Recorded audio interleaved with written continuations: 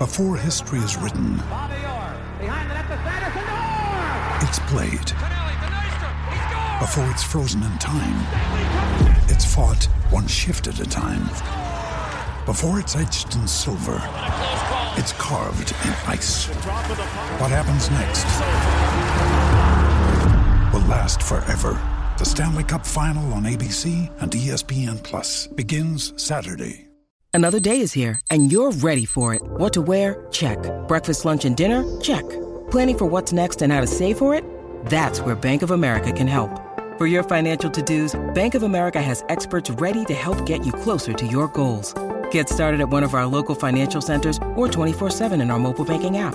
Find a location near you at bankofamerica.com/talktous. What would you like the power to do? Mobile banking requires downloading the app and is only available for select devices. Message and data rates may apply. Bank of America N.A., member FDIC. When you need mealtime inspiration, it's worth shopping Kroger, where you'll find over 30,000 mouth-watering choices that excite your inner foodie. And no matter what tasty choice you make, you'll enjoy our everyday low prices, plus extra ways to save, like digital coupons worth over $600 each week. You can also save up to $1 off per gallon at the pump with fuel points. More savings and more inspiring flavors make shopping Kroger worth it every time. Kroger, fresh for everyone. Fuel restrictions apply. This podcast is part of the Sports Social Podcast Network. This podcast is part of the Sports Social Podcast Network. This podcast is part of the Sports Social Podcast Network. This podcast is part of the Sports Social Podcast Network. Ready to get your glitter on? Then head to Worlds of Fun Grand Carnival from July 23rd through August 7th for a larger-than-life shimmering celebration. Join the spectacle of color, a dazzling parade of floats, performers, music, and beads that sweeps across the park. And take your taste buds on a world tour while dancing to music after dark. Save over 45% with a Carnival bundle, which includes admission, parking, and 3 food tastings. Only at worldsoffun.com. This podcast is part of the Sports Social Podcast Network. Geico asks, how would you love a chance to save some money on insurance? Of course you would. And when it comes to great rates on insurance, Geico can help. Like with insurance for your car, truck, motorcycle, boat, and RV. Even help with homeowners or renters coverage. Plus, add an easy-to-use mobile app, available 24-hour roadside assistance, and more, and Geico is an easy choice. Switch today and see all the ways you could save. It's easy. Simply go to geico.com or contact your local agent today. This podcast is part of the Sports Social Podcast Network. This podcast is part of the Sports Social Podcast Network. This podcast is part of the Sports Social Podcast Network. Geico asks, how would you love a chance to save some money on insurance? Of course you would. And when it comes to great rates on insurance, Geico can help. Like with insurance for your car, truck, motorcycle, boat, and RV. Even help with homeowners or renters coverage. Plus, add an easy-to-use mobile app, available 24-hour roadside assistance, and more, and Geico is an easy choice. Switch today and see all the ways you could save. It's easy. Simply go to geico.com or contact your local agent today. This podcast is part of the Sports Social Podcast Network. This podcast is part of the Sports Social Podcast Network. This podcast is part of the Sports Social Podcast Network. Geico asks, how would you love a chance to save some money on insurance? Of course you would. And when it comes to great rates on insurance, Geico can help. Like with insurance for your car, truck, motorcycle, boat, and RV. Even help with homeowners or renters coverage. Plus, add an easy-to-use mobile app, available 24-hour roadside assistance, and more, and Geico is an easy choice. Switch today and see all the ways you could save. It's easy. Simply go to geico.com or contact your local agent today. This podcast is part of the Sports Social Podcast Network. The Fighting Cock is back. We welcome Ricky and Spooky. We asked them what they did in the summer. Basically involved Ricky pooing in woods. We talked Man United. We asked what's funnier, Czech or Arsenal fans after they lose. We talk international fans again. Windy drops knowledge at half-time. Stoke do their thing. Whether or not we're going to smash them to pieces, probably will. 1882 is dead on its arse. Poch has... fuck, I fucked it. Just keep talking. No, but you're recording me. Doesn't matter. Okay. Potch asks if we're really a top 4 team, does he even believe in his squad at all? And if there was a Tottenham fan TV, how would we react? The Fighting Cock. That's your cock. It's the fighting. It's the fighting. Cock. It's the fighting. It's the fighting. Cock! Come on, Tottenham! It's season... Fuck's sake, every time. It's episode 2, season 5 of the Fighting Cock podcast. Hey, well done, Flav. Oh, cheers. Professional, very professional. Very professional. How about you suck your mum? We've got Rick. No, I will not suck my mum. So apologies for the sound issues last week. I got a kind of an idea what happened, but it should sound much better now. If it hasn't, then really, truly stumped. How's everyone doing? Doing good. Good. Ricky, you've been on holiday. Yeah, it's a little holiday. Where'd you go? Went to visit the in-laws in Sunny Island. Do you remember last time you went? You told me about having to do a lot of pooing out in the open in the wilderness. There wasn't a lot of pooing out in the open. I did one poo in a nature reserve. I got caught short. I had to duck behind the bank of a river, and then I had to go for a poo in the outside. In my adult life, I've never been caught short. Never. What, you've never had to do a poo outside? Yeah, but not so badly that I'd have to hide behind some sort of riverbank. So you have done a poo outside? Not outside, not in the open. No, never. What? Neither. You not? No. I think I might have, but as a very young child. You think you might have? You know you've shat somewhere.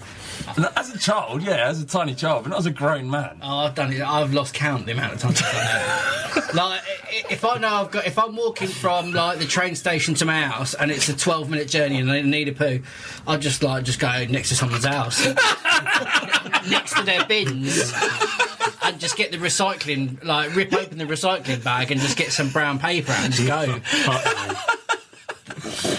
Mention don't take no prisoners. Just get it out. Get the poison out. For fuck's sake.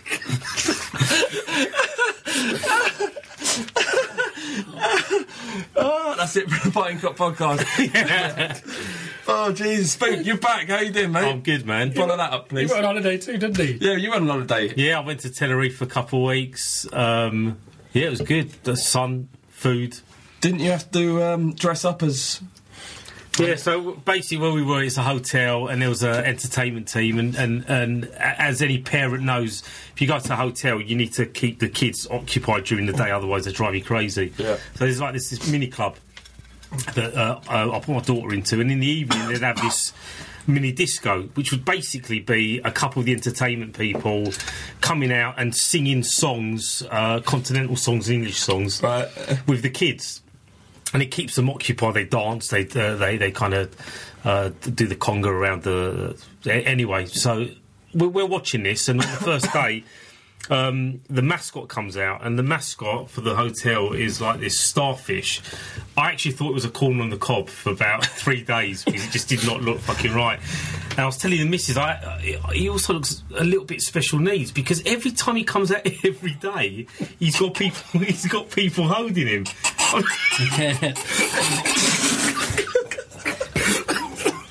Carry on. What? Come on, look, I'm just being like the mascot looked.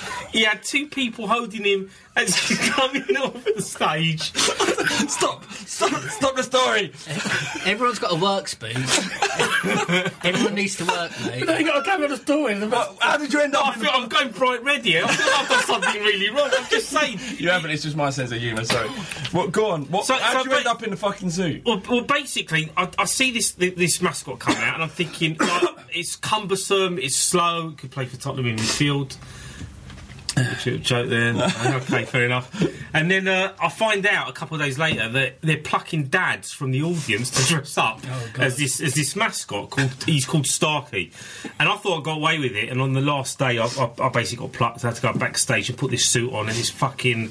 I swear, I lost a stone instantly. And I had to come out onto the stage and yeah, dressed up as a kid. I had to go as the starfish. and I had to go up to the kids and pat them, and they were cuddling me. It felt very awkward. And I had to do the conga as well, and they were following me around. And then I went back on stage again. I bet you're right behind them doing the conga. Oh, gee. Yeah, it was an awkward experience dressed up as a fucking starfish. All right. Okay, but other than that, you had a good summer. Yeah, you've rocked me now. I feel like I've lost my mojo for this pod. Like all summer long, I've been looking forward to it. I feel like I've said and done something really bad. No, you ain't. It's me. You did look special needs, though. I was just saying. Okay, all right. So, but you had a good. You enjoyed the pre-season, all that kind of stuff. What pre-season? We played like 3 first-team games, public games that were just for our American friends, and yeah. Okay, we're going to come on to that because we did ask a question at the end of the pod last week. Yeah, we did. Just to see if people just explain the kind of what it was like to support them and at Spurs from overseas, and whether they feel the same way that we do. Anyway, there's some good responses, so we're going to go into that in a bit. But let's go on to Man United. So we've got Tia as well. Hey, hello. What did you think? I was quite happy at the end of the game. I think I'm able to separate a performance from a result. And I think some people find that difficult. So if we lose, and it doesn't matter how well we played, I guess the result is the most important thing. But I saw progress there. I thought we'd done very well against a good team with a lot of very good players in them. I mean, going up to United, I know we've had some previous decent results there, but before those, it's been impossible going up to United trying to get anything, and a lot of teams going to Old Trafford is fucking hard anyway, but doing it at the beginning of the season where they've made a lot of expensive signings, it's always going to be hard. So I didn't think that we would go up there and win or anything. I thought if we got a draw up there, it'd be a decent result, but most of all what I wanted to see was a bit of character, and I wanted to see that at least we were trying and we didn't just roll over and get done 3-0 like we have done previously and things like that. And, you know, the game was a bit of a stalemate. I think, you know, both teams are kind of early on was just trying to suss each other out and tactics, and, you know, it's the first game of the season and no one wants to lose. So I think both teams were a bit cautious. I think before the game there was more pressure on Manchester United because they spent a lot of money last season. They didn't have the pressure of Champions League last season, so that helped them. They only must have had less than 45 games all season. I guess we had well over 50, so this season will be a test of their squad. But I don't believe they had that many shots. They must have had maybe 1 or 2. I don't think they had did they have a single one? I don't remember. No, the only shot they had that was on target was the one that Kyle Walker stuck in our net. Yeah, so that doesn't even count as their shot. No, exactly. So that shows that's pretty Spursy to lose a goal without actually considering. Well, they beat Arsenal 2-0 by doing the same thing. Is that true? But no, I think the Spurs' performance was okay, but I thought we kept punching ourselves in the face, and their goal was coming because Bentaleb didn't have a very good game, and he kept giving the ball away. And when he did give that ball away, it led to the goal. I thought, well, you know, this is punishment. And Luke, what do you think? Yeah, the football's nice. It was neat and tidy. There was a bit of inventiveness going forward. There wasn't that much pace. I know Bardi was talking about on the last pod about the amount of pace that we have in the team now, but it just seemed like United could read us every time we pushed forward, and it looked like one of those contained Spurs performances where we played all right but we lose, and it's like, bless them. It's like there wasn't enough, there weren't any knockout punches, and it looked like a game that really should have been a 0-0. We didn't do enough to really score. Obviously we didn't, and they didn't do enough to score. It was just, to me, if we had won, drawn or lost that game based on how it panned out, none of it would have been surprising, kind of thing. No, because the conclusions at the end of it would be we still need a couple of strikers, we still need something else in midfield. You can see the structure is there. I'm not disheartened at all. Do you know what I mean? And usually you'd think, oh, for fuck's sake, but you know, it's the first game of the season. We probably shouldn't have lost. Let's just shift on and see what we do at home to Stoke next week. I just want to go back to T's point about Bentaleb not having a great game. Do you think it was down to actually Bentaleb, or was it due to the fact that he had like a new partner next to him? Diner. In Dyer, dying here. Very good. Very Not good. segue. Telepathy. Do you think, because with Dyer, and like for a lot of last season, Bentleb was partnered with. Do you want to shut up now? Sorry, I'll die in peace. Bentleb was partnered with Mason for the majority of last season, and then when you've got a new partner in, you don't know where they're going to be and things like that. So Windy tweeted it and got shot down. What? I didn't. Well, Wade just said that. And was it because of a different partner I played badly?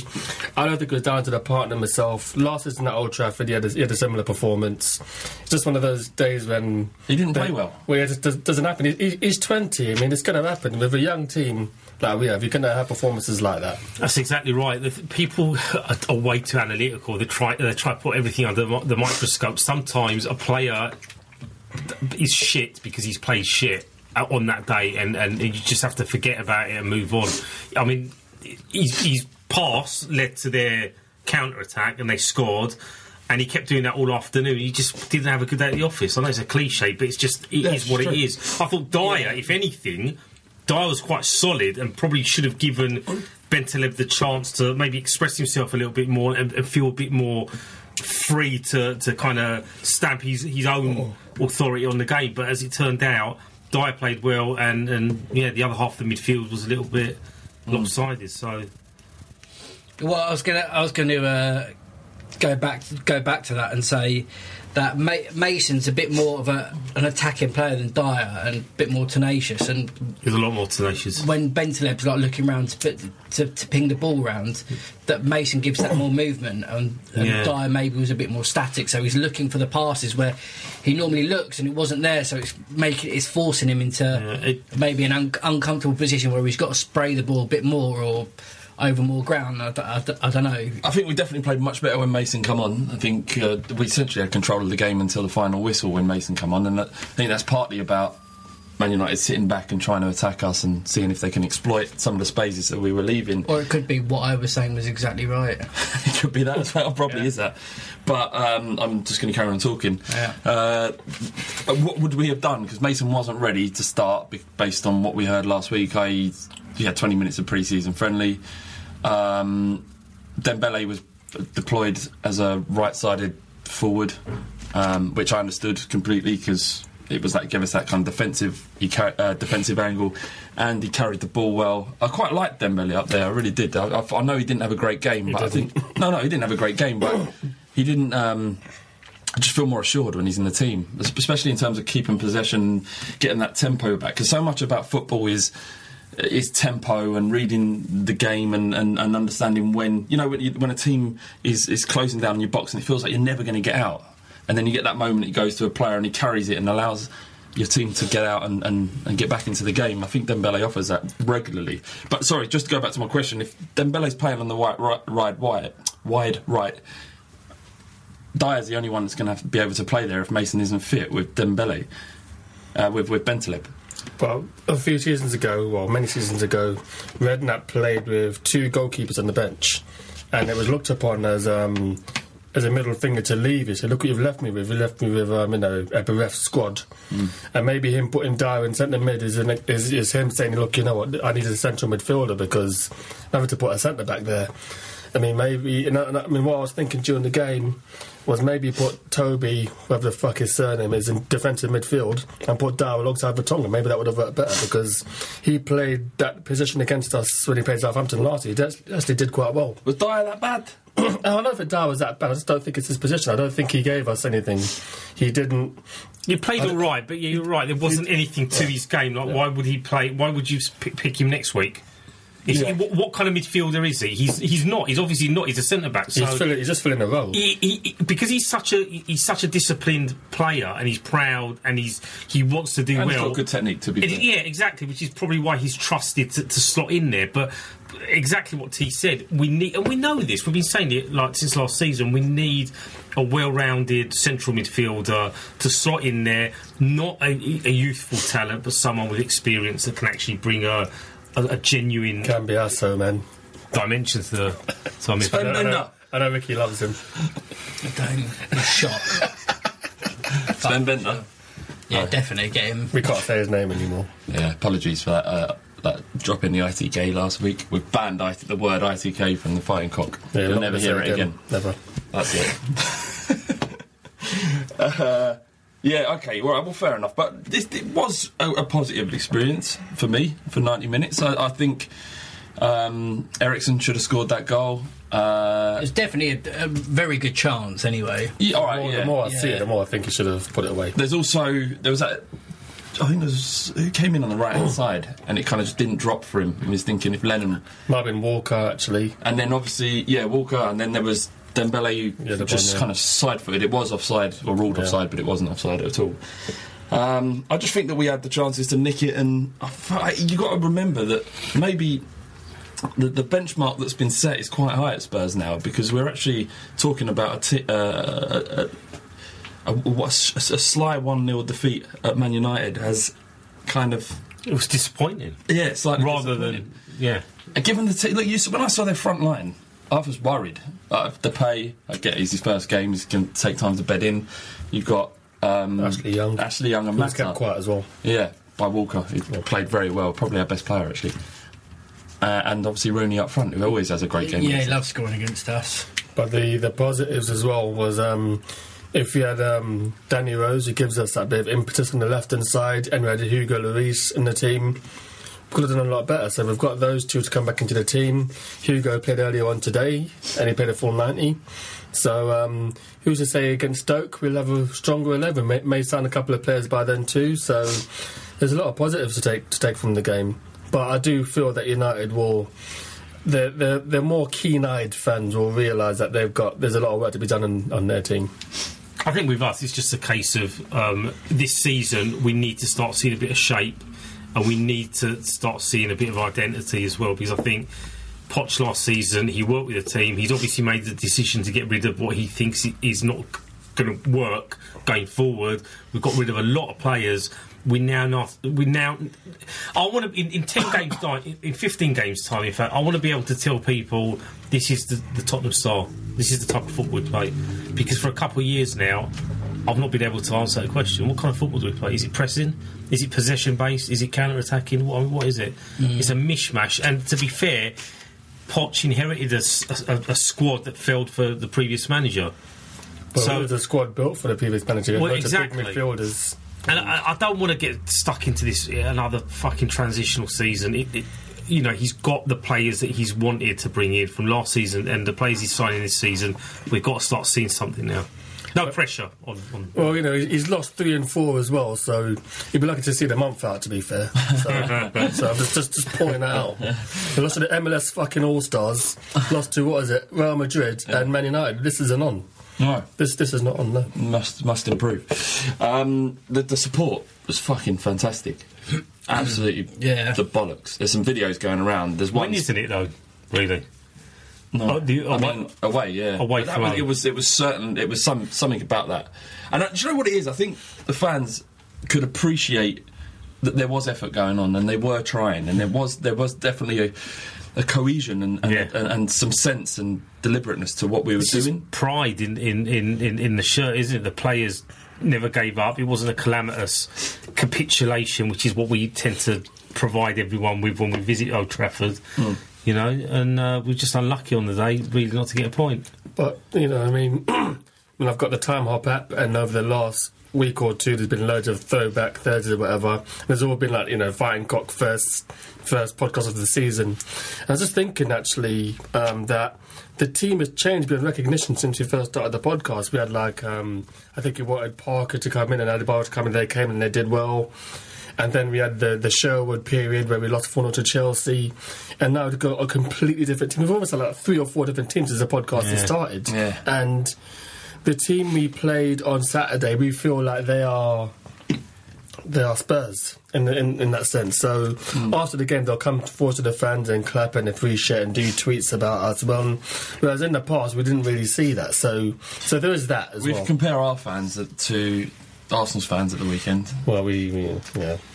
I mean, you think there's a death in their family. How would they handle that? I mean, they one is. I mean, it fascinates it's one me. Fucking game. It's one game, and you got them outside. And I know it's for the cameras for that particular YouTube channel, but It's like this dissecting the entire season based on 90 minutes football. They lost to Villa 2-0 last season. First game of season, or whenever it was, a couple of seasons back, and then they were rampant. So it's like next week, no doubt there'll be champion contenders again, and then a week after that they'll be back to being suicidal. It's just we got a question from Reddit from Dorsinio is Elite. He asked what was funnier, Czech coming out and flapping against West Ham or the meltdown on Woolwich. It's actually very close, isn't it? I mean, they're both quite close because it was incredible. Because Czech was sold as a missing piece in the jigsaw, and he's going to get us 15 to 18 points this season. But that's them saying that. But even pundits, it was pundits said it. Pundits, it was. What's his face? Haman Dietmar. He said that they're going to win the league. Yeah, idiots feeding idiots. The fucking Spaz fest. And then what? They lose at home to a fucking 10-pot fucking Pearly King fridge freezers from East London. No. It's got to be the Czech coming out and flapping, because after everyone's saying, I was going to save us like 10 to 12 points and all that lot, missing piece of the puzzle, like T was saying, and he comes out and he flaps, and I was like, that's fucking brilliant, and like they're losing 1-0. And then that shitty shot as well. And I was like, that's good. See, he didn't even dive, mate. He didn't even do anything. No, see, the thing is, right, missing a cross, any keeper can do that. You've got to make a decision. You've got less than a second to make it. Sometimes it happens, and you can it was bad. Don't get me wrong, it was really bad. But I kind of think he wanted to kind of stamp his authority on the Arsenal defence. And he's like, big Petr Cech here now. And he just fucking looked like an idiot as he flew through the air. But the second goal, that was really bad.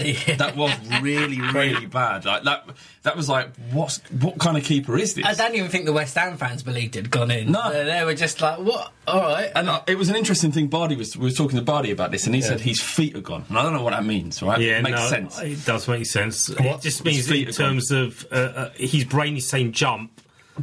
And then a second later he jumps, but it's a second too late. So it's like kind of reactions of kind of because he's old and his skull's still smashed. It's a bit.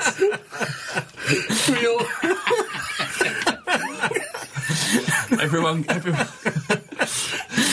He's like a bully, isn't he? And a fridge full of him as a kid. Yeah. Everyone criticises him for wearing a hat. It's because there's nothing else there. Oh, what's my train of thought? Sellotape. What, Woolworths? Yeah. I was going to say, now for the second goal, what he did, I mean, actually, Rooney scored that goal against Seaman all those years ago, and he gave him the eyes. And who scored it? Was it Zarate or Payet? Zarate. Yeah, so what he'd done, Petr Cech had already put all his weight on his left foot, and the shot went the other way. Yeah, he shifted the wrong way, so that's why it looked as bad as it did. I mean, it's his fault. I mean, it's funny as fuck. But he obviously gave him the eyes, and then no one closed him down, and then the ball went in slow motion. But yesterday's one of the greatest days on Twitter. All I've got to say is just two words. Mellow, mellow. Mellow, mellow. It is funny, though. Like, obviously, it gets used a lot to describe Spursy moments when we fuck up. But I think Arsenal are more Spursy than Tottenham in terms of I mean, the hype leading up to Czech being signed. Do you know what I'm saying? And you think it's this most unlikely thing to happen, but now it's becoming quite Arsenal-ish for it to happen on a regular basis for them. They sign someone, they hype it up, and then it's pie in the face. Ozil was a bit like that, wasn't he? But it still is. Right? Yeah, but that mistake for Czech isn't something you expect from a top keeper. That isn't, like you're saying, right, his weight was on his right-hand side. A world-class keeper would adjust and find a way to save what was a pretty poor goal. So he's not the keeper they think he is, hopefully. Maybe I don't ever want to defend him, but Chelsea don't let in shots like that, because Matic or whoever would have shut him down already. So no one has shut him down. So he probably didn't expect the shot to come Arsenal's defence wasn't great. To come his way at all. Closing down. But the point I wanted to make was, I mean, we're all around the same age. You remember Jimmy White in back in the day? Gets to the final, Jimmy White's year. Yeah. Every year the same thing. And he loses, he'd be like, I don't know, 17-11 up against Hendry. 17-12. That's Arsenal. So Arsenal, when the pressure's on them and they have to do something, they don't do it. So I remember when they had Hull in the cup final and they were 2-0 down, they couldn't take the pressure.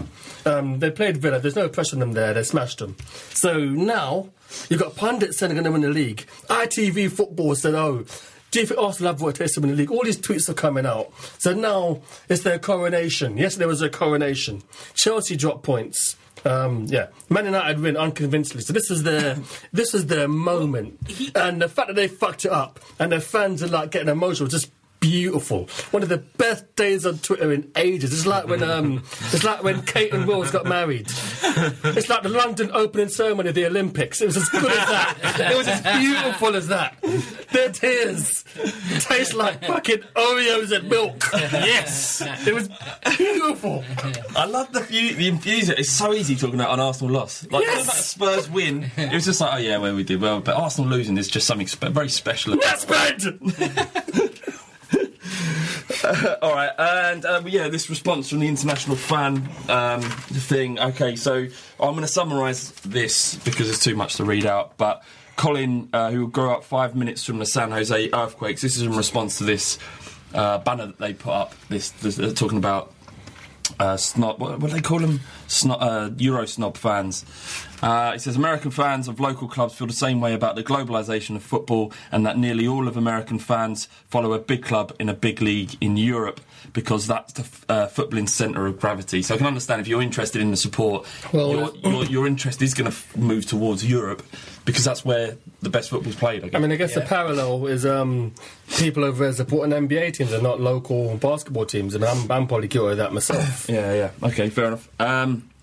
He also added, MLS fans hate what is called Euro snobs. That's someone else, by the way. No, interestingly, he had MLS fans MLS fans hate what is called Euro snobs, or people who claim to be huge football fans but feel that supporting their local club isn't worth their time because the level isn't very good. I don't agree with that at all. I mean, if that's their reason, the level of football's crap, then you're not the same type of football fan as I am, or teams of, imagine Stevenage fans, how kind of insulted they would be by hearing something like that. I don't know, just because the level of football shit, don't be interested in it. It's very common, though. I mean, even the basketball point I made just a second ago, there's people over here who won't watch the local basketball team play, they'll watch the NBA, and the same with American football. But do these fans say that they're... I'll say it. Do these fans say that they're on the same... they're as passionate as fans who are actually going to the games up and down the country and around the continent? I guess it's quite hard to compare fans from an international fan base to people that go every week because they don't get the opportunity, and of course. And I'm sure they would if they could. When Dan came over here, he went everywhere. Yeah, and exactly. he loved it. Absolutely, yeah.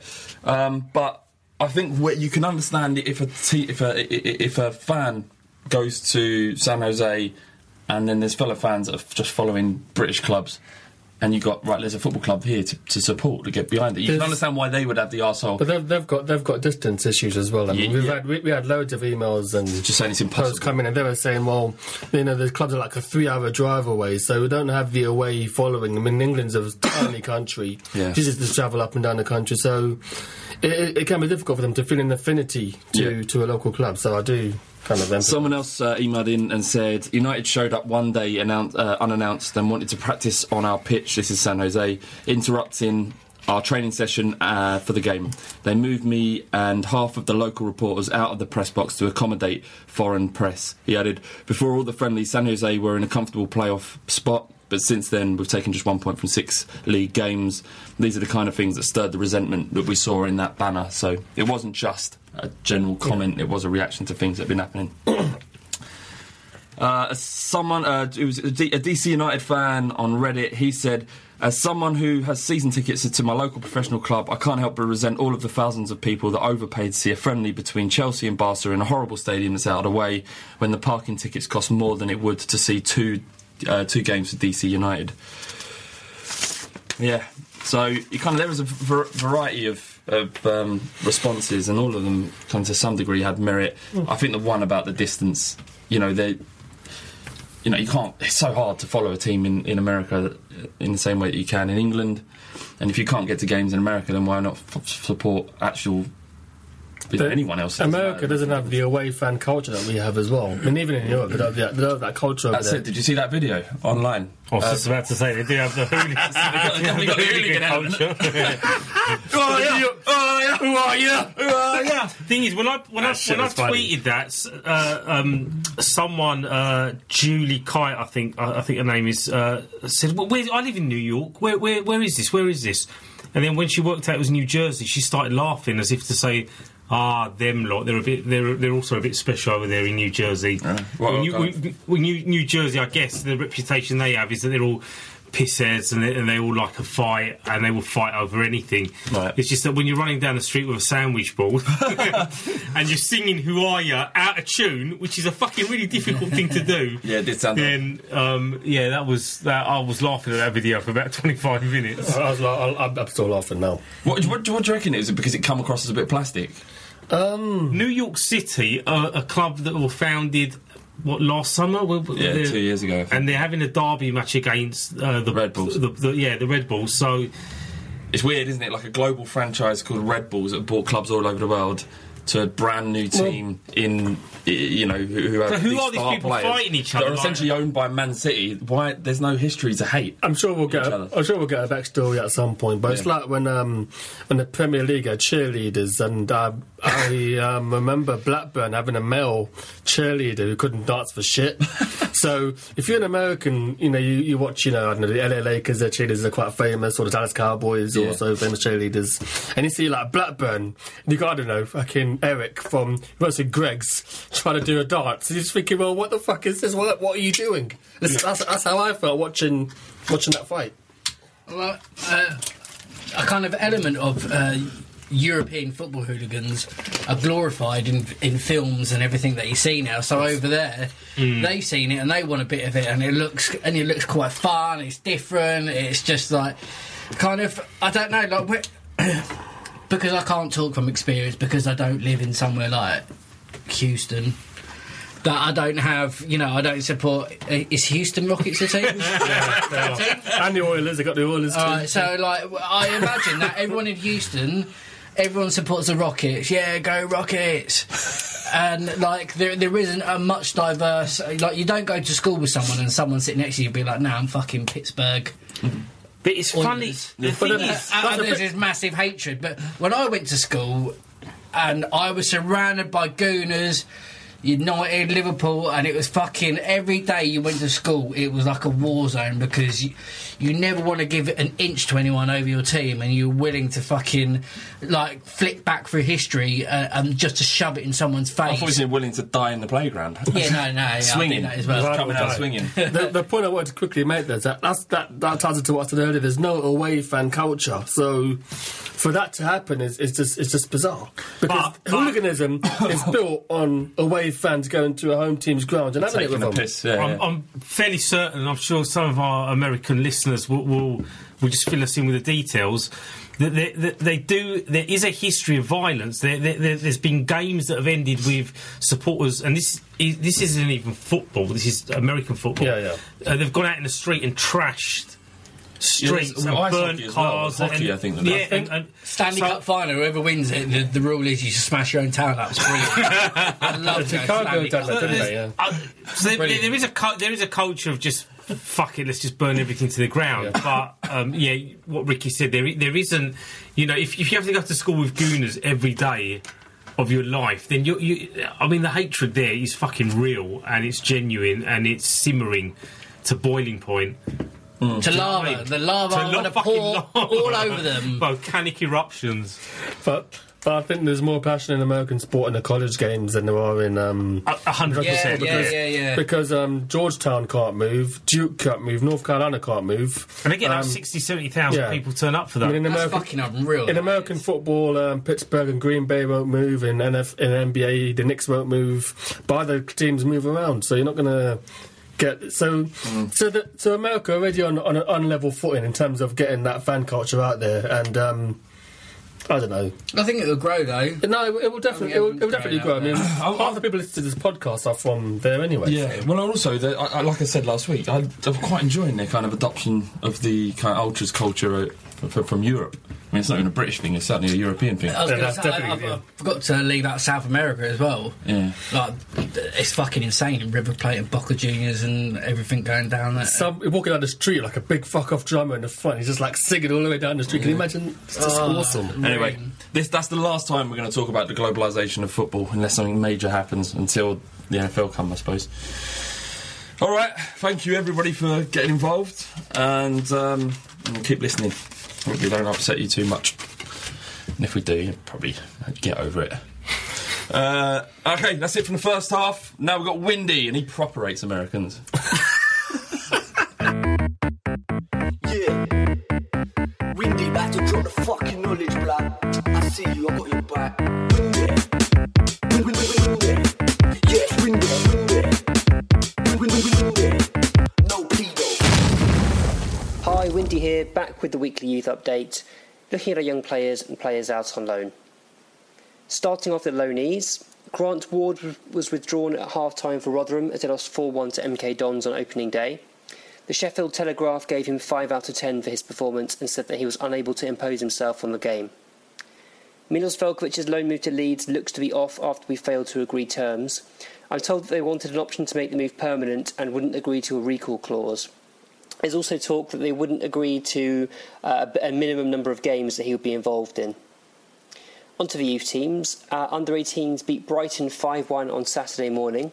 The goal scorers were Ryan Loft, Zenon Stylianides, Charlie Owens, Keziah Sterling and Sam Sashoa. Kieran McKenna picked out George Marsh for his performance. He said, "I thought he was outstanding for a young first-year midfielder playing at centre-half." The under-21s then beat a young, inexperienced Everton side 4-1 on Monday at Hotspur Way. The returning Alex Pritchard scored twice, with Nathan Oduah getting another and Shaq Coulthurst completing the scoring for Spurs. Hugo Lloris also played and Cameron Carter-Vickers captained the side at 17. I've had loads of questions again this week. I'll try and get through as many as I can, and I'll probably stop somewhere around the 5-minute mark since I seem to be taking up half the podcast these days. First up, @ToTrunk says, with our current striking crisis, should we now regret never giving Koulibaly a chance? Oh, okay, you're trolling. Very good, Trunk. Okay, @CNK82, any prospects who have a chance of breaking into the first team squad next season? Yeah, loads. As I said last week, we've got a few bubbling around this squad. Onomar, Winks, Walker Peters, Carter Vickers. These are all players that could get chances, especially if we're brave in the early stages of the Europa League. @Daniel J. Permut, PERMUTT, says, any particular reason why Grant Ward was hauled off at half-time? Tactical, or was he just awful? It's been very difficult to find reports, but it sounds like he didn't have a particularly great game and they wanted to change the system around. @Kibo83 says, an obvious one, I guess, but who do you expect will have the biggest impact on the first 11? I guess he means of the youth players. A tricky one would probably go for Harry Winks. @Trunk again, serious one this time. We have a lack of pace in the side at the moment. Do we have any super pacey impact players in the ranks? Not really. I mean, we don't.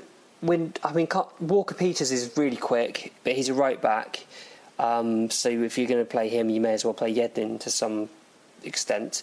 Oduah's got a turn of pace. He's not electric, but he's got a turn of pace. Other than that, none of the players are blessed with amazing pace, but they're all quite nimble players, I'd say. @Miami Burns says, Winks or Bentaleb, who will have the better Spurs career? At this point, it's hard to gauge where Winks' ceiling is, but I think Bentaleb's a fantastic player, so I'd go with him. @JBignall92, what's the latest on the Pritchard injury? Well, you may have seen he returned today for the under-21s. He played 45 minutes, having trained apparently just once, and he scored twice. One was a free kick, so it looks like he's pretty close on a return to full fitness. @Guy Shelton says, Pritchard versus Ericsson. My money's on Pritchard. I think he's stronger on the ball and more direct. Your thoughts? I mean, as I've said before, I think Ericsson is still a long way ahead of Pritchard and will remain that way. I do like Pritchard, but I don't think he's ever going to be an elite level player. I really hope I'm wrong on that. At Matt Hull 5, if you could be the proud father of any youth player at present, who would it be and why? God, Matt, that's really creepy. I don't think I can answer that. At Michael MacArthur says, how close is Ismail Azawi to the first team? Any chance of a breakthrough this season or still work to be done? Yeah, loads of rough edges to smooth out. He's a good player, he's talented, he does have a great goal-scoring record, but he does also tend to drift in and out of matches, and he needs to really learn to impose himself on a team, be that with his movement or his ability on the ball. At White Hart Danes, I like that says, is the likes of Shaq Coulthurst ready to make a cane this year, or do we need to dish out loads of money for two strikers? Yeah, Coulthurst unfortunately won't cut the mustard at the Premier League level. We probably do need to spend some money actually on forwards. We don't really have anyone coming through immediately. The next two in line are Shayan Harrison, who's good. He's got a good goal-scoring record again, but he's very slight. He needs to bulk up, and he needs a full year of under-21 football. Beyond that, Ryan Loftus, a second-year scholar, he doesn't look anywhere near ready for first-team football yet. And Sterling is really, really good, but he's very young and needs to play a full season of under-18 football. At Molly, with a 1 instead of an L, says, what does our youth setup do differently to other clubs that have brought on so many bright young stars in recent years? I've spoken before about the sort of change in emphasis on technical training when Ricardo Munoz came in and started teaching the Curver method. So listen back to previous updates on that. And also I wrote about that in the first edition of the fanzine, so you can read about that there. The other thing we do differently is we actually give our young players a chance, and I think that's one of the things that attracted the club to Pochettino. Last one before I say that's enough for this week. At Hectic Has 57 says, what has convinced you that Veljkovic is such a great prospect? Yeah, I mean, I've waxed lyrical about Veljkovic on here and on Twitter. He's just so composed for a 19-year-old kid. The fact that he can play two positions is a nice bonus. He's won the Under-20 World Cup with Serbia, so he's got the winner's mentality now. He just looks ready to me. He's a very intelligent kid. He interviews well. If you read his interview with Jack Pipbrook, he comes across as if he understands the game and understands his role in the team. And he's just got loads of ability, be that in central midfield or at centre-back. I think once you see him play a few games, you'll see what I'm seeing. OK, that's it for this week. If you're interested in more young players, follow me on Twitter at Windy Coys. That's Coys for Come On You Spurs. Second half, Fighting Cock Podcast, episode 2, season 5. Windy doesn't really hate Americans, I was just being silly. Windy loves Americans. He loves everybody, he's one of the nicest people I've ever met. His favourite genre is Americana, Father John Misty and all that kind of good stuff, man. Yeah, he loves it. I love Hope Solo. R.I.P. Sean Price as well, man. Big up. Who's he? He's a rapper who died in his sleep on Saturday. Oh, that's very sad. Anyone else died this week? Cilla Black. What? I was just going to say sleep is the cause of death. Oh, there you go. Dropping rhymes. OK, the Fighting Cock supports the campaign against living miserably. 12 men a day commit suicide. It is, in fact, the biggest killer of men aged 45 and under in the UK. If you're feeling sad or low, talk to someone. It doesn't have to be someone you know. Calm have an helpline open from 5 p.m. until midnight. The number is 0808 802 5858. Their web chat is open from 5 p.m. until midnight each day of the week. And you can visit thecalmzone.net. Their Twitter handle is @thecalmzone. Give them a follow. Boom. Stoke City at home. Done a double over us last year. Yes, they did. They did indeed. Huh? Arseholes. Yeah, they are. But I think they were a bit. They were a little unlucky to lose yesterday against Liverpool. I think they kept Liverpool at bay for long spells. There's been a lot of talk about the players they bought. Can you just say Liverpool again? Liverpool. Did I say it badly? Yeah, no, you say it like a Scouser. I'm just Liverpool. Liverpool. I blame my brother. Yeah. Because he's a Liverpool fan, even though he's not Scouse. He doesn't even like... Anyway, that's another story. There's been a lot of talk about the players they've bought. They bought Afellay and a couple of ex-Barcelona players. They got more Champions League winners than Arsenal, apparently. Van Ginkel. Yeah, they came from Chelsea, though. You're just shouting names out. It's like last week all over again. John Burridge. Ryan Shawcross. He's injured. So Bojan. Yeah. He's 8 weeks away apparently, so definitely can't make it. Good. He would have ripped us up. Yeah, he would have. Shaqiri's having that. Yeah. Medical. Yeah. Medical today, which is a bit of an odd one, because I think, when we were linked a little bit at the beginning of the summer, and I was like, I'd like him. He scored some belters. Yeah. Foot like a traction engine and all that. Yeah. And now he's going to Stoke, which probably shows how good a player he really is in real terms when you don't just watch YouTube videos like me. Well, they told him that Stoke was in London, so that's probably why he's joined. Oh, Jesus. That's like the direct opposite of London, isn't it? I do like the way some of our supporters got absolutely fucking apeshit because they're saying, why are we not signing him? Because we're not fucking interested, maybe we don't want to sign him. Maybe there's a reason. It's just because all these other mid-table teams and whoever are signing these players. It's he's available. Why we? This proves Daniel Levy is not ambitious because he's not signing a player that signs for fucking Crystal Palace. He can't get in the inter-team. Like, come on, guys. I mean, look. At the end of the day, if you're signing for Stoke, there's something wrong there. Whether it's fitness, whether it's botheredness, I don't know. Attitude, maybe.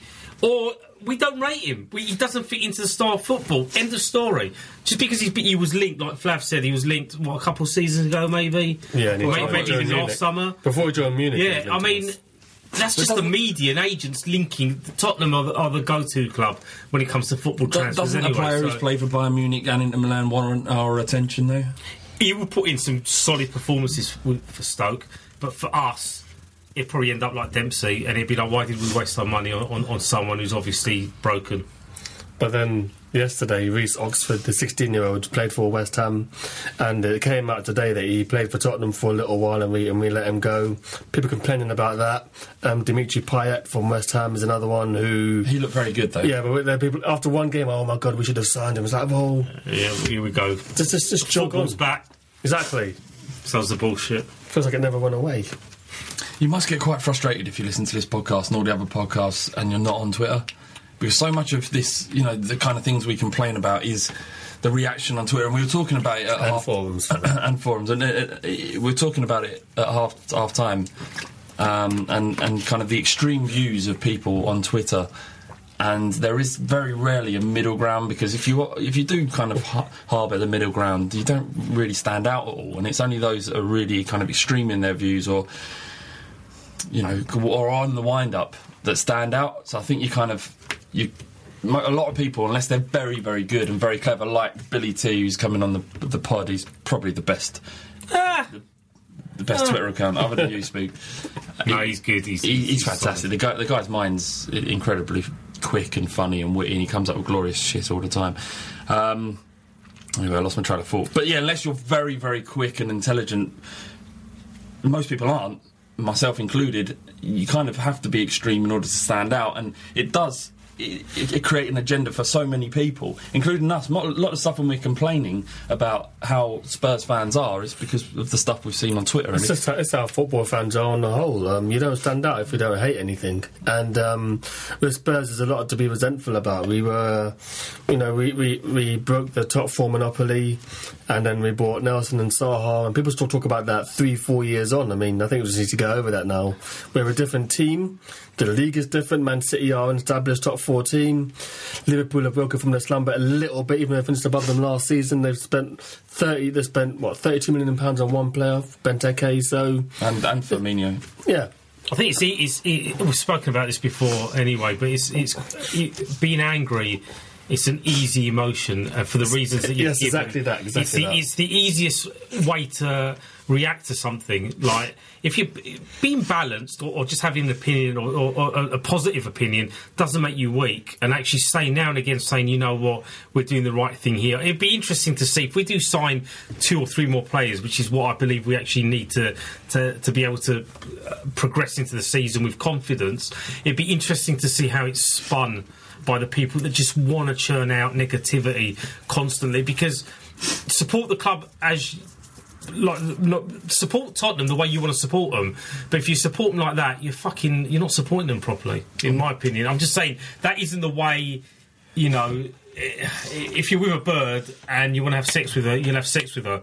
You won't sit in the corner and wank off furiously. Well, if you don't want to, that's all you got to do. You can't have sex with her if you don't. It depends if you've got any Cosby pills on you. I mean, then... Yeah. Oh, Jesus. You're on fire today, ain't you? Fucking hell, I don't know what I'm saying. I could say quickly, the Stoke game last season at home was a tipping point, and that was that point. I've said countless amount of times in this podcast that it was that game that made Pochettino realise that maybe Kabul as captain and Adebayor as vice captain wasn't the right thing to do. So it just shows how much a difference a year makes. No, I was just going to say I'm bored about talking about Twitter shit. Should we just talk about Stoke, the upcoming game? We've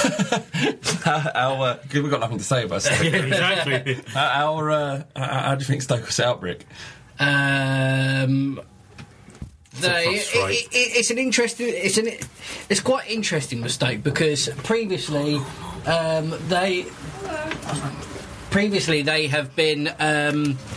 Kind of this 4-4-2 rugby team where they're set up in their two banks of four, very defensive, keep lumps out of you, playing the long balls up to Crouch, and now they're signing these players like these ex-Barcelona players and other players that are a lot more kind of attack-minded, want to play the balls on the floor. But so when we've had Spurs here, when we've entertained Stoke, it's kind of been that they have all the men behind the ball, and then we're kind of trying to break them down, and we can't break them down, and then they hit us on the counter. So I think this time when Stoke come to White Lane, I think they might play a bit more open, and I think that will kind of give us a bit more space to take the initiative to go and hurt them quicker than them sitting back and then waiting for us to kind of draw the life out of the game. Exactly. And then hit us on the counter. That's spot on, and we probably need that because it's not that there's pressure on, but because of what happened against Stoke last season, and because we're still trying to capture that kind of like really upbeat atmosphere and tempo within the White Hart Lane.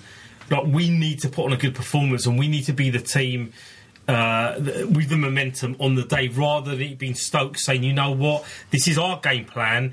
You lot are going to have to completely adapt the way you play to try and penetrate and get through. So it's an interesting game, because if the first 20 minutes go the way it's gone before, it could turn into a really frustrating afternoon. So if we don't get Danny Rose back, we could struggle a lot, and I think against Man United we lacked a lot of width, and if we don't play with width, if we don't have those touch lines against a team that are sat to coming for a draw, then I think we will struggle. Yeah, Walker and Rose are quite important in this game, aren't they? Yeah, because Walker played quite well. Yeah, leading on to that as well, like before that they've had like the two banks of four, and they defend resolutely, and kind of they will kind of press us for every ball and sit back.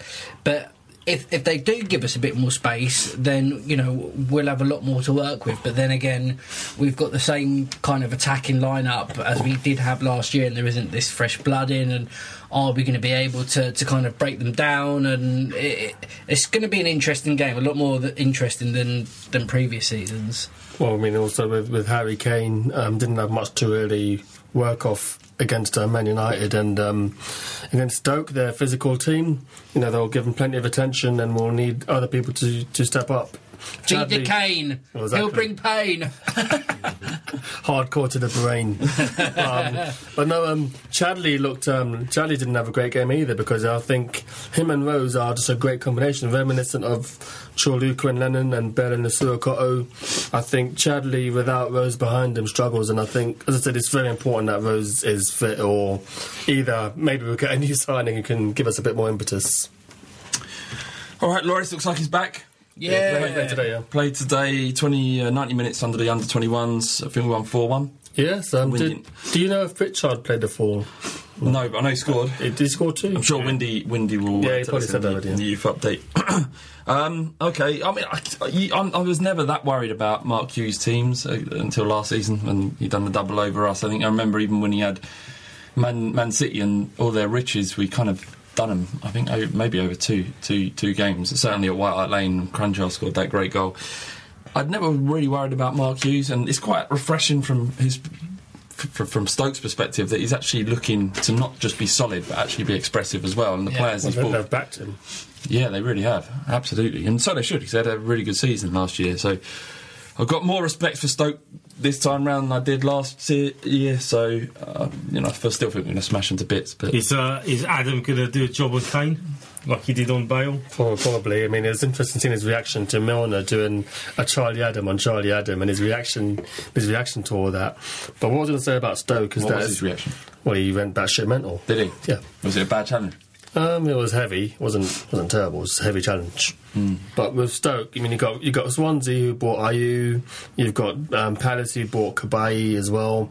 So you've got these three teams who have strengthened reasonably well, all fighting for the same kind of position. And you've got Southampton who have got the extra game. So I think Stoke can have high hopes. Stoke can maybe sneak Europe, and then you've got Everton who've got no Europe as well. So I think Stoke fans have got a lot to really look forward to this season. Hopefully those teams will take points of each other and we'll be fifth again. We'll win that league. Win our little mini league.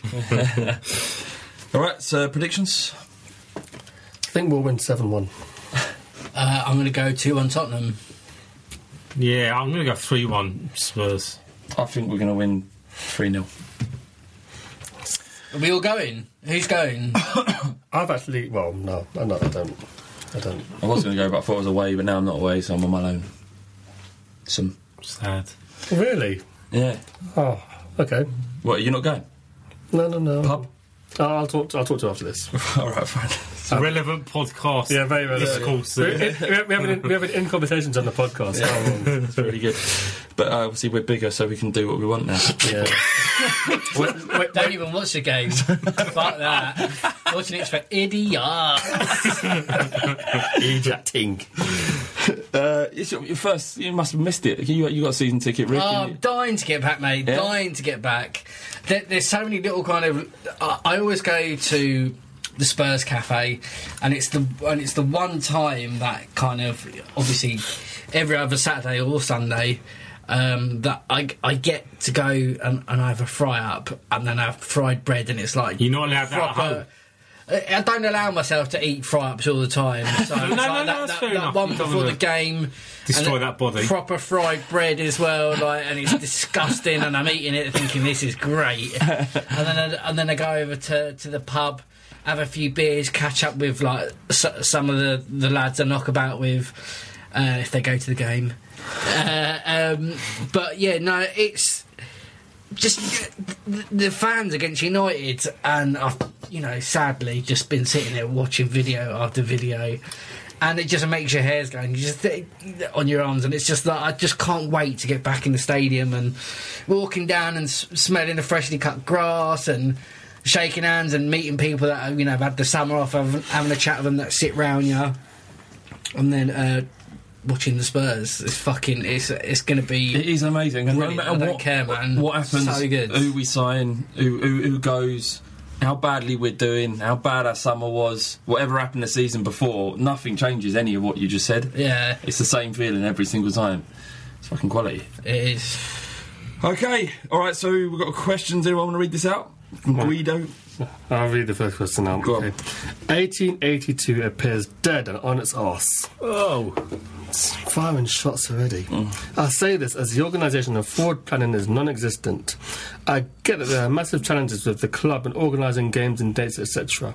But if you look at the turnouts last year, they were poor. I feel that the same hardcore crew will turn to an under-21 game whether it's promoted or not. So what is the future of 1882? And that's Guido from our lovely forum, the frankcourt.co.uk/forum. Well, leader? Yeah.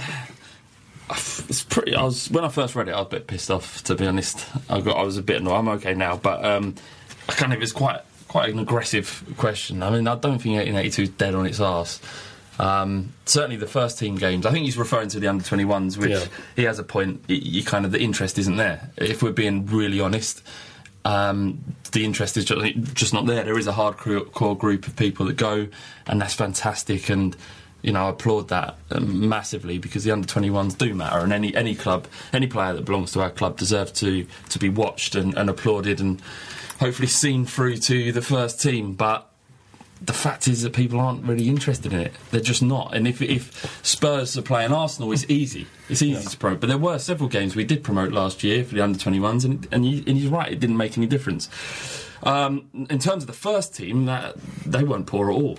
I thought some of the best ones were last year. In the Europa League against Forest in the Cup, that was fantastic. The atmosphere was brilliant. People were waxing lyrical about it on Twitter. I had fantastic experiences at all of those things. But to kind of answer the question, the plan is to carry on doing what we can do, given the fact that the stadium is full for first team games. It's very difficult to do it, and the only time we can do it is if there's a lack of interest in that game.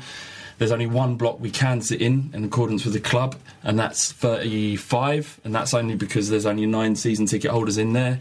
We can't really do the first game of the Europa League because it comes free on the season ticket, so everyone takes their tickets there. Although that said, it doesn't really count for 35, so we probably could still do that. We're always looking to do it. It's just very, very difficult, and it's kind of irritating, this question, because the guy Guido doesn't really know what goes into it and understand how difficult it actually is to get it done and drum up interest in it. So the answer is no, it's not dead on its arse, even though to him it appears it is. Well, the thing with the under-21 games is that a lot of things in this day and age are fleeting, and it's kind of hard to it gets kind of hard to build. So we'll announce an under-21 game, but all people want to do is the Europa League games. So those are the games that have history behind it. We're wearing all white, we're under the lights. Last year against Asteras, we had the Kane hat-trick, Kane in goal. And these are the moments that we kind of focus on more so than under-21s, and there's not much we can... I'll give you an example. The best one of last year, and this was last summer, against Schalke in the pre-season game. Pre-season, which we would have been promoting all over the place if we had a pre-season game at White Hart Lane. We took the entirety of Block 35. That was... I think either 800 or 1,200 people in that block. I think it's closer to 800. Sorry, I just realised we didn't have a... is that the first time in many years? The Glamour Friendly was what we used to call it. LVG has not done it either. I mean, United haven't done it either. A lot of teams haven't bothered. No, but Spurs didn't. Spurs haven't done it, and that's the first one. And we would have done it, and perhaps this question wouldn't have come up because we'd have been promoting it, but there's been nothing to promote. But that game last year... It's always synonymous with one club, the pre-season friendly. Do you have to bring that up? You shouldn't bring it up for starters, mate. So that was fantastic, and that was a year ago. I don't know. It's fine. We're going to carry on with it, whether people think it's dead or not. For me, everything that kind of that encompasses an 1882 of going there, supporting loving the shirt, supporting the team, doesn't matter who's in the shirt, and just singing and having a kind of a great time with fellow Spurs fans that feel the same way, that want to sing constantly for 90 minutes. I absolutely love it. And the ones that I've been to, it's been absolutely superb, and it's been a great night. But for me, as an adult who has a long-term missus, 2 children, I can't attend every 1882 games that are at 6 o'clock in the arsehole end of Dagenham. Do you know what I mean? It's just, I find it very, very hard. Most people do. So, and if you're not based in London, if you're not based in those areas, and the games are played wherever, it's really, really hard to get to. And I will still look out on Twitter or other social media or anywhere I can get information of what's going on during that night, and kind of feel a little bit a part of it, but I'm not actually there. But I know how much of a great time everyone's having. It's really, really hard to kind of organise with the club, liaise with them, how many people can go, what section are we going to get, is it going to be sold out? That there is so much red tape you have to cross. We need to know in order to get 1882 done, certainly in the first team games, and even in... Look, most of the under-21s were... They're in Stevenage. They were in Stevenage last year, and there was only a few at White Hart Lane, and the ones that weren't that well attended. So, I mean, you think, well, it's not worth the time and effort to do it because it makes no difference whether we promote it or not, as Guido says. But with the Europa League ones, that's also hard because often you don't... If it's in the group games, you get a fair warning and we can promote it, we can design posters. And to say that there's no forward planning in it, we're fucking working with a designer to create a poster that's unique enough to attract people's attention. That's forward planning. Working with the club to make sure that We've been given enough time to know when it goes on sale. That's forward planning. All this stuff goes into it, on top of a full-time job and everything else, and lives. Yeah. And on top of all that, anyone can muck in and help.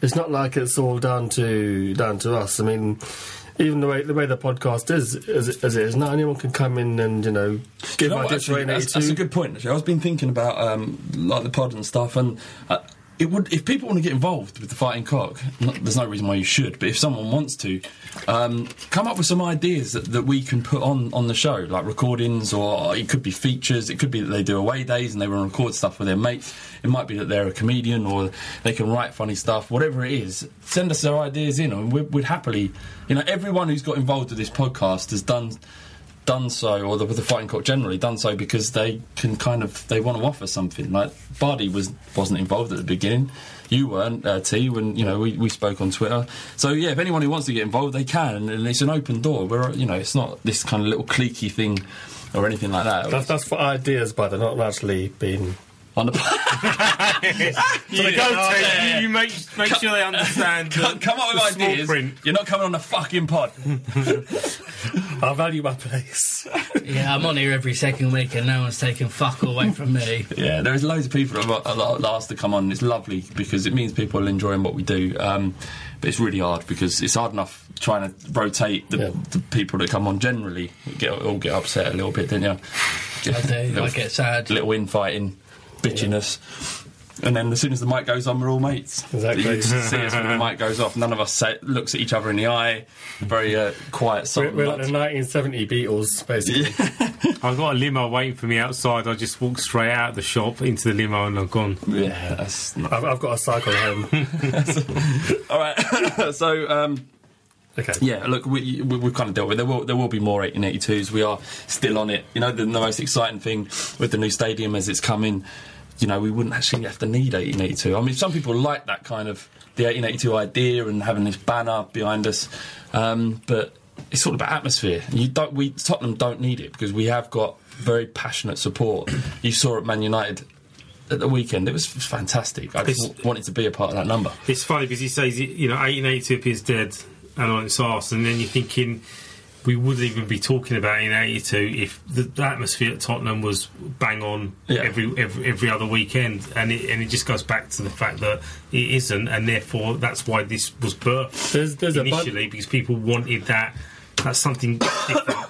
There's a bunch of people who have made come to 1882 events, don't like calling them that, and they become friends and cliques form, and people go to games together and they create their own little atmosphere at games, and people, even at the under 21s that are poorly attended, there's a core group of them who go, and they met through 1882, so in a way it has done its job. And that includes season ticket holders, not just there's this other illusion that apparently it's just kids that don't have season tickets, but it's just a cross section of support. Yeah, people of all ages. Yeah, my dad's 62.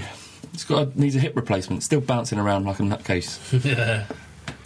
Anyway, so we've got another question from Harry Davies on Facebook. He says, is Poch right to come out and say we aren't really in the top 4 chase? Does this mean he lacks ambition, or is he just being realistic? There should be a third section to that. Is he playing the game? It's cards close to the chest. Exactly. You leave it's a little bit of pressure. All eyes not on us. You only have to look at the teams that are above us. The money they have, the money they've spent, and the expectations the media, their supporters, and the board of each of those clubs puts on the team and the manager.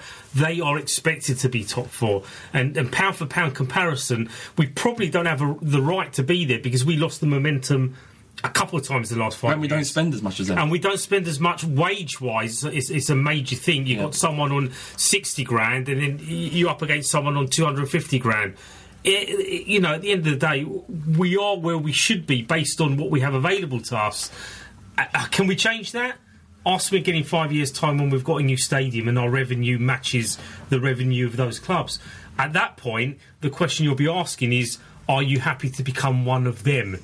Because we will no longer be this club with an excuse. We'll be a club with no excuses and a club potentially able to attract the same players they've got. Because we can say, we're in London and we can pay you 200 grand a week.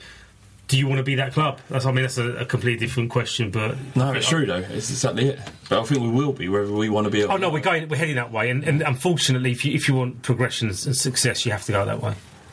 I mean, for the kind of teams up there at the moment that have a lot of money to spend, you know, like City, like quoted of like 45 mil for, is it Kevin De Bruyne, whatever his name is, and like we can't compete in that market. We really can't. But if you think that, I mean, what it seems to be is we're going out and buying young, talented, hungry players, and to say to them, you know, yeah, you're not going to be. We're not buying 45 mil of a player because you've got a marquee name, and saying to them behind closed doors that we honestly believe you've got one of the best training centres in the world.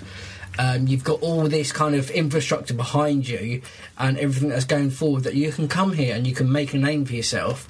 And there's no telling what you can do after that. How great would it be to actually win or do something with?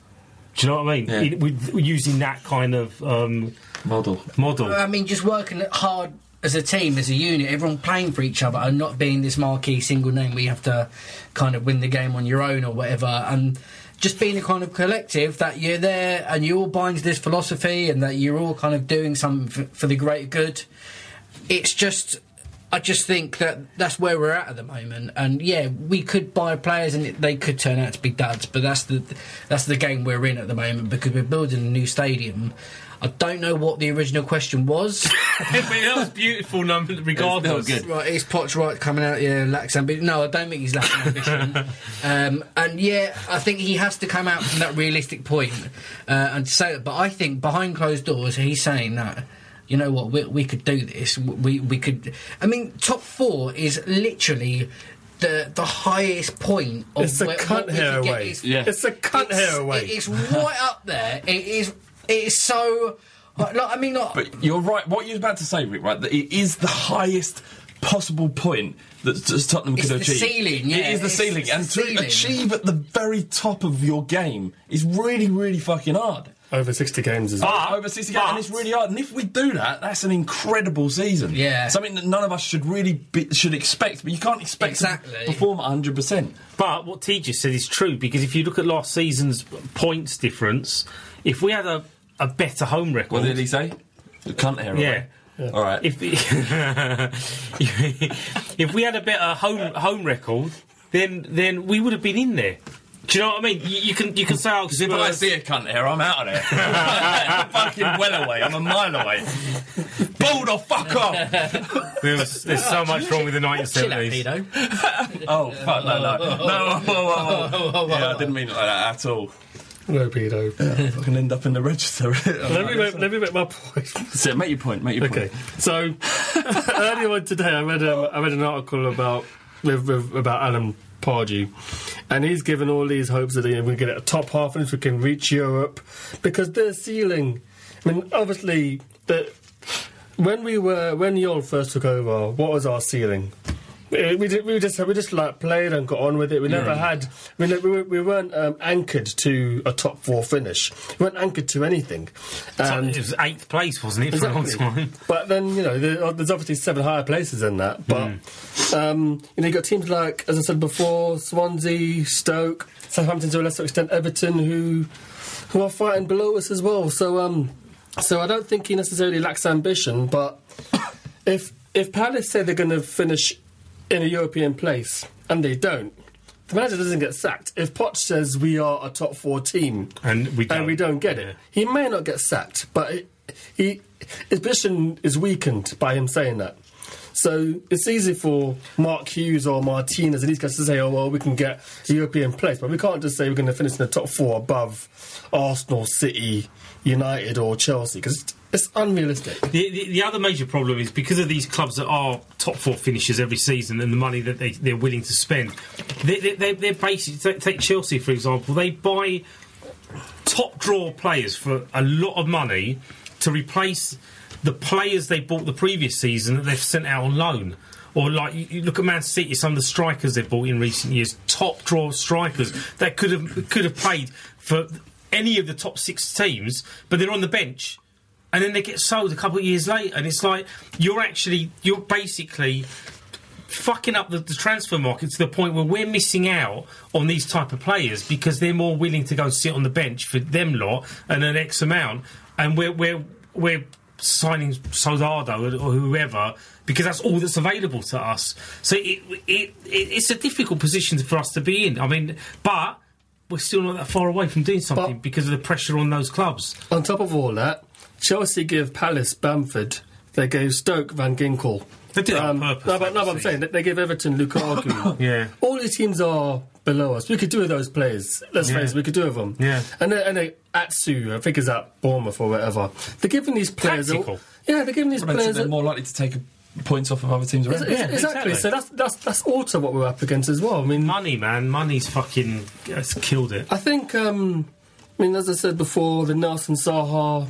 That's just an indication of what could have been for us. If we had just brought a couple of decent players, then we could have been there. But it's 4 years ago. I think we just need to move on from that now. It's happened. Hello, Sol Campbell. Fucking hell, us move on from something. You brought it up, mate. No, I did bring it up. But I've seen it being mentioned a few times over the weekend. Bring it up to thousands and thousands of listeners we have. Well, no, they need to know. They need to know because at the time, that window, that fucking window. No.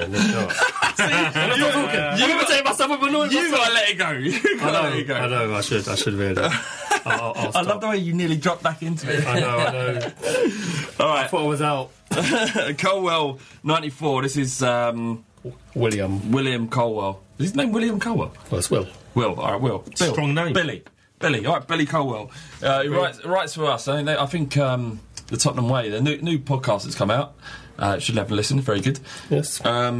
No, that sounded condescending, but it wasn't, I promise. They were trying to snatch him, I think. Yeah, we're not having it. We've got him. He's ours. When I looked at 94, that's safe to say, isn't it? Yes. 1994, it makes him about 20 odd or something, doesn't it? Makes him 21. 21, that's safe. All right, he asked, if Tottenham Fan TV asked to interview after a tough loss, how would you react? I think a fair way would be a 1-2 down the pipe. What does that mean for our unurban listeners? Well, just boxing fans. It just means a jab straight right. Okay. I'd be really irritating for them because they wouldn't use anything I'd say. I'd be very measured on purpose. If I see a camera stuff, I'd be so measured about it. Well, Bentaleb played bad, but he's only 20 years old, and Eriksen played bad, and it wasn't really his fault. And I actually thought Carl Walker did okay as well. I mean, I'm not really that upset about it. So, although I don't think our supporters are as needy and as insecure as the Arsenal lot. There's a lot of people that are slagging off Tottenham, the potential for Tottenham Fan TV to exist. Yeah, it exists in a way. The thing is, we'd lap it up. You only have to look at the type of stuff that ggets posted on Twitter. There's people that are genuinely funny, but there's also people that like to make a strong point and get their point bullied across their timeline. They'd love it if they were put in front of a camera. If suddenly there's a face to the words, and it isn't just 140 characters. It's a rant in front of a camera. Would it be something if you came out of the ground and we just got spanked by Arsenal? Would you? I'm fucking having a kebab, mate. You can follow me to the kebab shop and I'll interview me there, but I'm not fucking standing in front of the camera. The question to us: if Tottenham Fan TV asked to interview after a tough loss, how would you react? After said, I'd be measured. Nah, I don't want to do the interview. I'm going to the Bell, mate. That'd be it. That's it. Yeah. And you're talking about you. Everyone here thinks you're talking about the pub, but I know what you really mean by the Bell. I've had a bad experience. I'm going to the Bell. I cracked myself up. What is the actual question is, would we want it? I mean, Spurred On are doing something similar. Yeah. I've not seen any footage though. No, they're doing it. Yeah. Vardy's a big fan. Yeah, look, they're doing what they're doing, and it hasn't been too bad actually. And I think the reason why it's not as explosively entertaining as Arsenal Fan TV is because we're not fucking milk. Our fans, we've got better fans. We're better human beings that support Tottenham, and we've known that for a long time. We've got people that understand football for a start. Well, you just know, like when you meet someone in the pub and they tell you they're an Arsenal fan, you know that you're not really going to get on. You're not going to become best mates. Yeah. And I think that kind of sums them up. Really, a different breed of football fan, and we won't. I'm pretty sure. I'm holding, knocking wood there. I hope that we won't produce the type of content, regardless of the result, that Arsenal Fan TV do. I think we would, but... Do you reckon? Yeah. But I was going to say quickly, Liverpool have it, Man United have it, and Chelsea have it. But Arsenal Fan TV is the only one, really. There's one at Man United, that guy. The Andy Tate. Yeah. And Liverpool have got the guy who said... Andy Tate's well funny. He is. Don't care. He's brilliant. Then you got the Liverpool bloke who said about Chelsea. Yeah, that's true. I mean, look, other clubs do it, but they're not as bad as Arsenal. I don't know what it is. As I said, I mean, if they're a death in the family, I mean, the fuck. It's the type of supporters that club attracts because they are a franchise. They are plastic. They're people that have got nothing in their life. And they want to be associated with success no matter what, and they're petulant when it doesn't go according to their master plan. It will happen to us. It will. It'd be a sad day if we turn it. I think there will be some a particularly bad result that turns. Well, no, I think that they will gather their characters that they go and speak to that are quite. Outspoken. I also think want to be on TV. I also think that Arsenal Fan TV also attracts that because they've kind of made a name for themselves where they'll put on the views of anybody regardless of how stupid they sound. It attracts those people, so they know where they're going to record, and they kind of go to it like flies to shit, and they kind of. It attracts that kind of thing, and maybe over a couple of seasons Spurs will do that as well. I don't know, but I truly believe that what our support's different. I don't. Fair enough. Okay, well that's it from the end of the Fighting Cock podcast. I hope you've enjoyed it. It's not been a bad pod. Yeah. We're back in the swing of things. Anyway, I've got to go to Bull Street tomorrow to take part in their... Bull Street's this media organisation that do a lot of work with grassroots football media organisations similar to the Fighting Cock, and they also work with Arsenal Fan TV, to be fair. Anyway, they've invited us down tomorrow to be a part of their predictions league. T, you got your hand up. What's up? Well, I've got a couple of things to kind of... Go on, before I come on to this, go on. Okay, well, there's a Guardian thing that you were on, you were all sweaty. Yeah. Could you please talk to people through this? Yeah, so... Why are you so sweaty, man? Well, I don't know why. I didn't notice I was that sweaty until I saw it back. part one of two, by the way. Yeah, I didn't realise I was. And basically, it was a really hot day for a start. Really, it was like one of the hottest days of the year at the time. It's like mid-July. So I was already hot from walking to the pub. And I had half a pint, and then he sat me down in front of a camera, and there was like 4 lamps on me.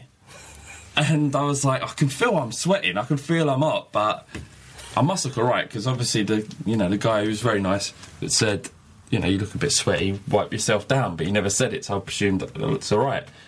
And then when it came out, I was like, Jesus, what's a sweaty Betty? It was pretty embarrassing. But it was quite amusing. It was a sweaty mess. But, you got to embrace these things. I'm not trying to be anything other than a Tottenham Hotspur fan, and sometimes Tottenham Hotspur fans get sweaty. Very true, very well said. Yeah. We perspirate, man. Yeah. What are you going to do? What are you going to do with it? Yeah. And the second part was you did an interview on Exposure, the charity. Yeah. And it almost read like a resignation letter. Yeah, it did. Yeah. What is this about? Well, it's not. It wasn't the way it came across in the interview. But when the did he misquote you? No, he didn't. He didn't. What was written in the interview was what I said, but it was part of lots of other stuff that had been said. But the focus, for some reason, was on that. There's nothing to it, really. I feel like I'm fucking... You're under those lamps again. Yeah, like people are quoting on transfer speculation. There's nothing to it, Gav. I'm fighting cock till I die. To the casket. I know what the comment was that this is really self-indulgent, but are you... I said I don't have as much enthusiasm for it when I started, but this is the 5th year we're doing it. If I did, I'd be fucking weird in the brain, surely. You all feel the same way, surely. What, don't feel as much enthusiasm to do the Fighting Cock as... You did when you started? Is that what you said? Yeah. Mate, you're a prick. Yeah. Oh, fuck off, To mate. me, that does actually sound like you're Hold on. You're hitting for a move. I'm networking now. Right. You're I'm making yourself working. available to other podcasts. I'm on the Guardian shows. sweating it up. Who's That's next? a little subtle clue You to them fucking mug, mate. to say you are available. Fucking mug. All right. Fucking out of order. Can I respond to these horrible accusations? You've been here for fucking 3 times last season, Spooky, so you can shut up. And you, What? on the first season, you was like, I'm not going to miss a fucking pod. And got the arsehole when someone else took your space. How many, True. how many What? kids have you That's got? true. 2. I've got 1. Well, no one asked you to have kids. They're not the be-all and end-all of this life. Maybe you should prioritise the fighting cock over the children that you have in your life. You've got I to sort out do. your pull-out game, Ricky. Yeah. Pull-out game week. Yeah, it is weak. Yeah. And that ain't going to change. That ain't going to change. You like keeping it in. Yeah, that's it. It's in. It's I ain't in. moving. That's a podcast title. Maybe. Keep it in. It's in, and I ain't moving till it's over. All right, anyway. Sorry, you're making a portrait 5 minutes. Yeah, I'm meeting bullshit. That's brilliant, Ricky. I love you. And they asked us to do a prediction. I'm asking how I can defend this. So my prediction for the league was, and I'm only going to top 8, okay? Chelsea, Tottenham, Man United, Man City, Liverpool, Fuck's Southampton, Arsenal, Everton. I've got to defend this on camera. How do I do it? So I wasn't thinking. I just sort of sent it. This looks good. Just say that, to be honest. Say that. No, just say, like, just. What? You ain't got to massively justify. Just say that's how I feel. Fuck you. Maybe. Okay. Maybe I'll just say I'll put it in, and it's staying in until I finish. That's exactly it. Yeah. That's all you got. That's all you got to do to explain yourself. It's That's- in, and I move until the job's done. This has been the Biting Cock podcast. Thank you everyone for downloading. There's only like 50 fanzines. If you want your fanzine now, order it. Otherwise you ain't getting one. 3 apps, new t-shirts coming out soon. Spooky, it's been lovely to have you back. Nice to be back. Ricky. Yeah. T. Safe. Up your flav.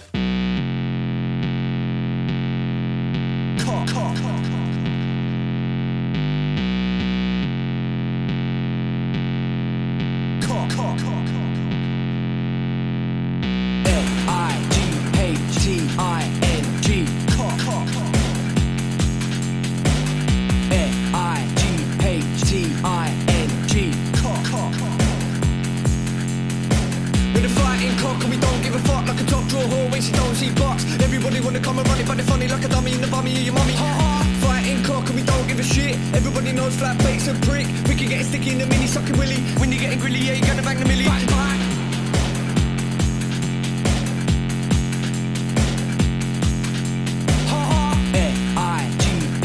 F-I-G-H-T-I-N-G. Cock. Bang, bang.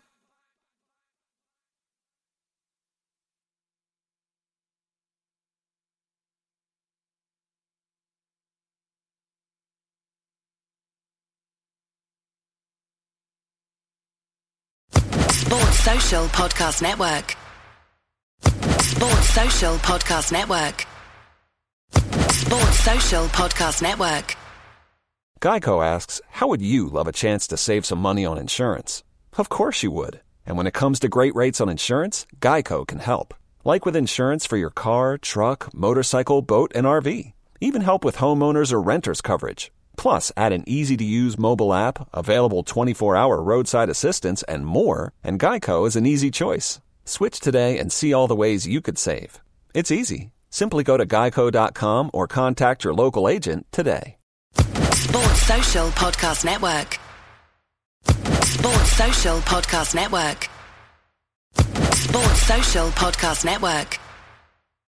Sports Social Podcast Network. Sports Social Podcast Network. Sports Social Podcast Network. Geico asks, how would you love a chance to save some money on insurance? Of course you would. And when it comes to great rates on insurance, Geico can help. Like with insurance for your car, truck, motorcycle, boat, and RV. Even help with homeowners or renters coverage. Plus, add an easy-to-use mobile app, available 24-hour roadside assistance, and more, and Geico is an easy choice. Switch today and see all the ways you could save. It's easy. Simply go to geico.com or contact your local agent today. Sports Social Podcast Network. Sports Social Podcast Network. Sports Social Podcast Network. Sports Social Podcast Network. Judy was boring. Hello. Then Judy discovered ChumbaCasino.com. It's my little escape. Now Judy's the life of the party. Oh, baby, mama's bringing home the bacon. Whoa, take it easy, Judy. The Chumba life is for everybody. So go to ChumbaCasino.com and play over 100 casino-style games. Join today and play for free for your chance to redeem some serious prizes. ChumbaCasino.com. No purchase necessary. Void where prohibited by law. 18+ terms and conditions apply. See website for details.